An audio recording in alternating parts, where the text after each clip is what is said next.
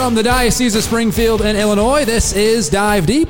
We dive deep into our Catholic faith. I am Andrew Hansen, alongside Amber Cerveny and Father Chris House, a special guest back with us, Father Michael Friedel. Father Friedel, always a pleasure. Thank you.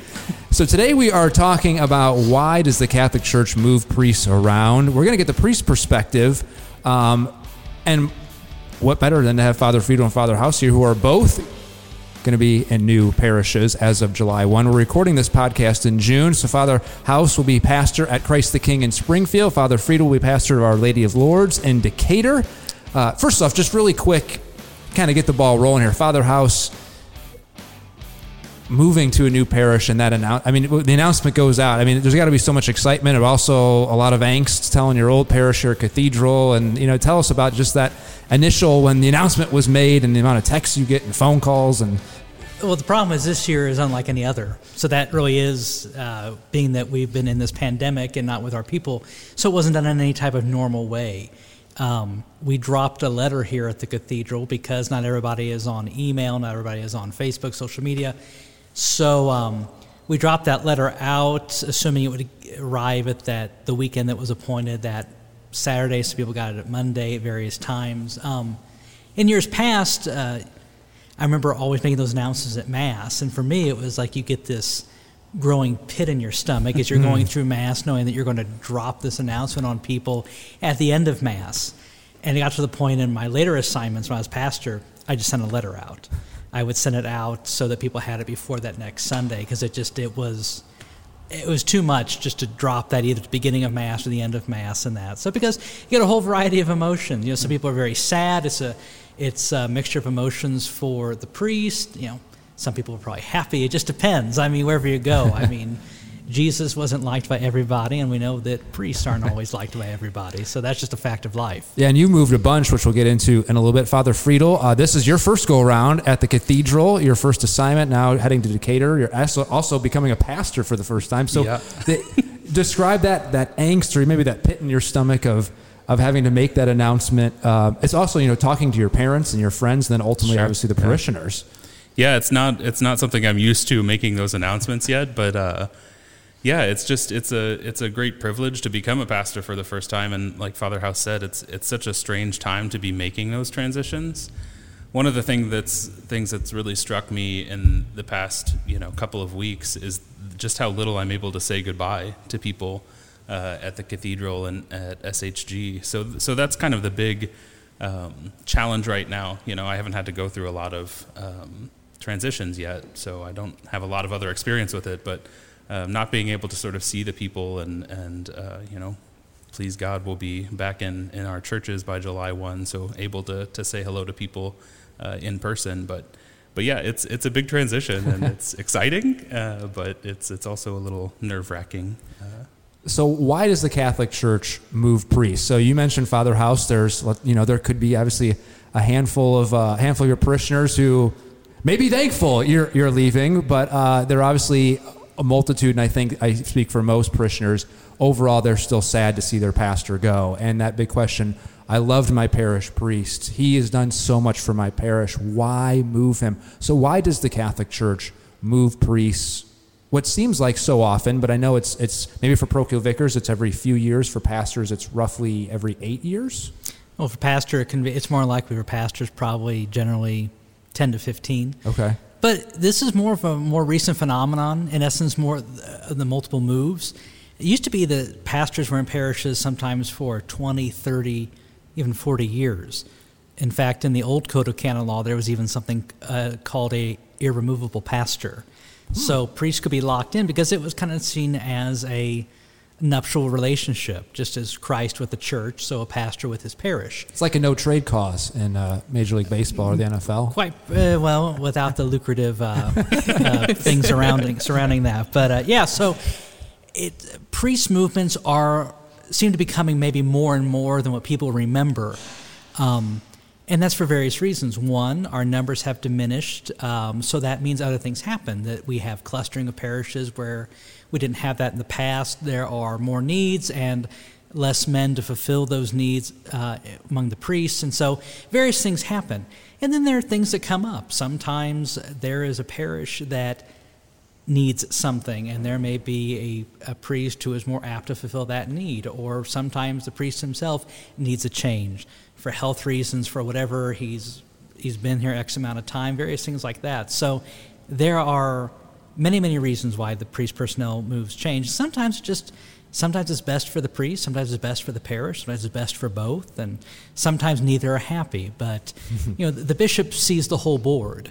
He has to look at the whole diocese and what the needs are for all the parishes and not just one specific place. And he is sympathetic to people who are happy with their situation, priests who are happy with their parish, priests who are people who are happy with their priest. But sometimes he has to make that difficult request of, I know you're happy, I know things are well, but for a greater good, I need you to move. And I think, Amber, as lay people, we forget all of that, what Father House said. We think, I love Father House, I love Father Friedel, why can't these guys stay? They're doing so much good work. But we have to remember that they're not our priests. They are priests of the diocese. In other essence, they're priests of the church. So their talents might be, maybe they built up our parish so well, and their talents should be taken to a parish that could maybe use maybe different elements, or seen a priest with different talents to help boost that off. Almost like the old adage of paying it forward.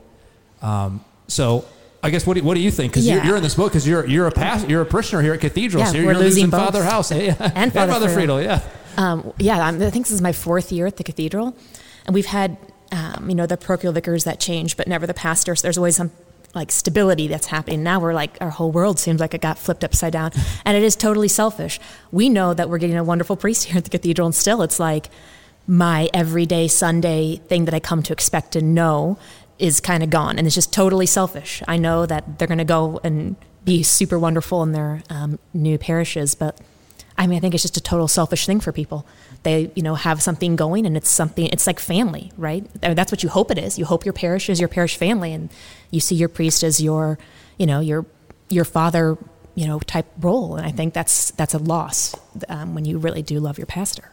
Yeah, Father Friedel, when you hear that from our lay perspective, and again, this is your first move here. Yeah. What goes through your mind as you hear Amber? She's your parishioner at Cathedral. Yeah, it's one of those things that just being in the parish for a couple of years, stepping into that real sort of fatherhood, that real spiritual fatherhood. It's something you don't take lightly, and especially in your first assignment. You get to know people in such a wonderful way in those first years as a priest. And so it is such a challenge leaving, that first sort of family that you came into, leaving Cathedral, leaving SHG. It carries that burden with it. But your heart is sort of torn because you know that the Lord is calling you onto something else, right? If this is really His will, expressed to me by the bishop, that I go to Decatur to become pastor of these parishes, then I know that the Lord has something great in store for me there. And so there's this excitement to go, but this sorrow in leaving, and it's a difficult thing to work through, but we spend a lot of time in prayer thinking about these things and mulling them over, and even some weeks before it's public, we're carrying that in our hearts. So yeah, I can't imagine that you guys have this this insider information, if you want to use that phrase, and you just gotta hold it there until you just want to blurt it out. Yeah. Now, Father House, you have moved several times, so this isn't a question for Father Friedel because he's got his first one here. But the big question is, do you as priests like to move? It's easier to move if you don't acquire things. Or you got all your books. 33 boxes of books. If only I had read some of them. I don't know why I keep carting them around, but it's intellectual wallpaper, they say. So it's a mixed bag. It's always new experiences, new challenges, all these things, because there's graces waiting for you. But you also know there's plenty of graces where you're at. Mm-hmm. So it's a challenge. And priests are different. Some guys go into a place and they would be happy to be forgotten about. They just keep their head down every spring when personnel board is meeting. They don't want to be bothered. Some priests, every so many years, they're ready to move on. And that. So we don't have terms in this diocese. We used to. Pastors used to have a 6-year term, and then could be renewed for another 6 years.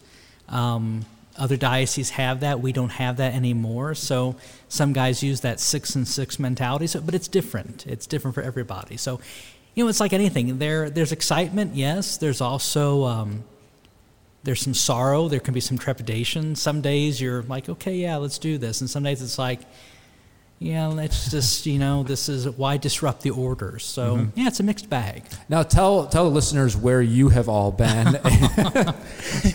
and if you can remember back to those moves, what again, what was it like having to, you look back on your time as a priest, Jesus, you've been bam, bam, bam, bam, bam, bam, bam, all along I-55 in essence. Yeah. No, I was ordained and sent to Christ the King.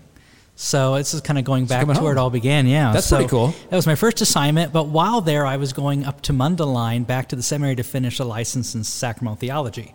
So I was back and forth a lot, and got home, and everything was fine, and then I was home, I think, for about a week in May, week and a half.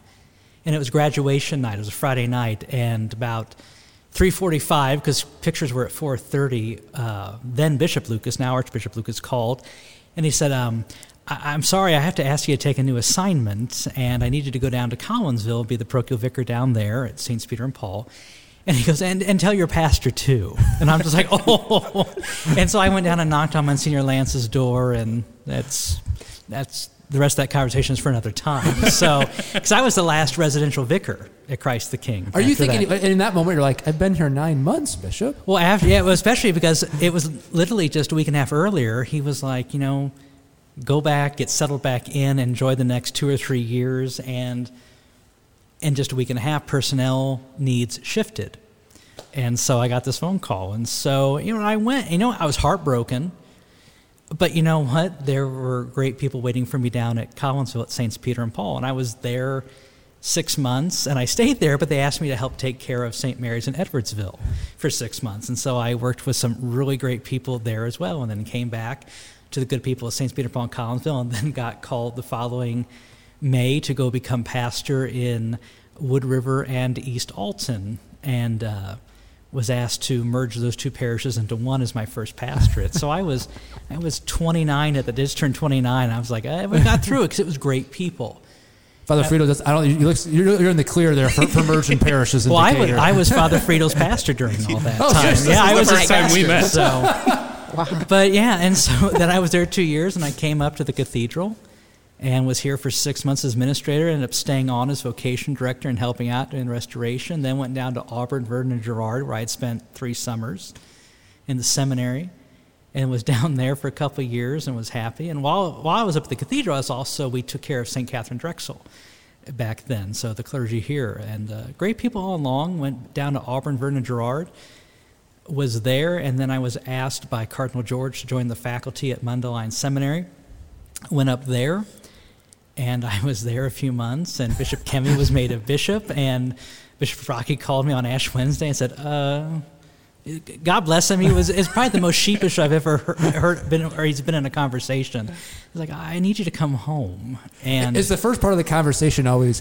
No. That's what I was saying. It's not with him. No, it's always a very polite but yeah, I think it was.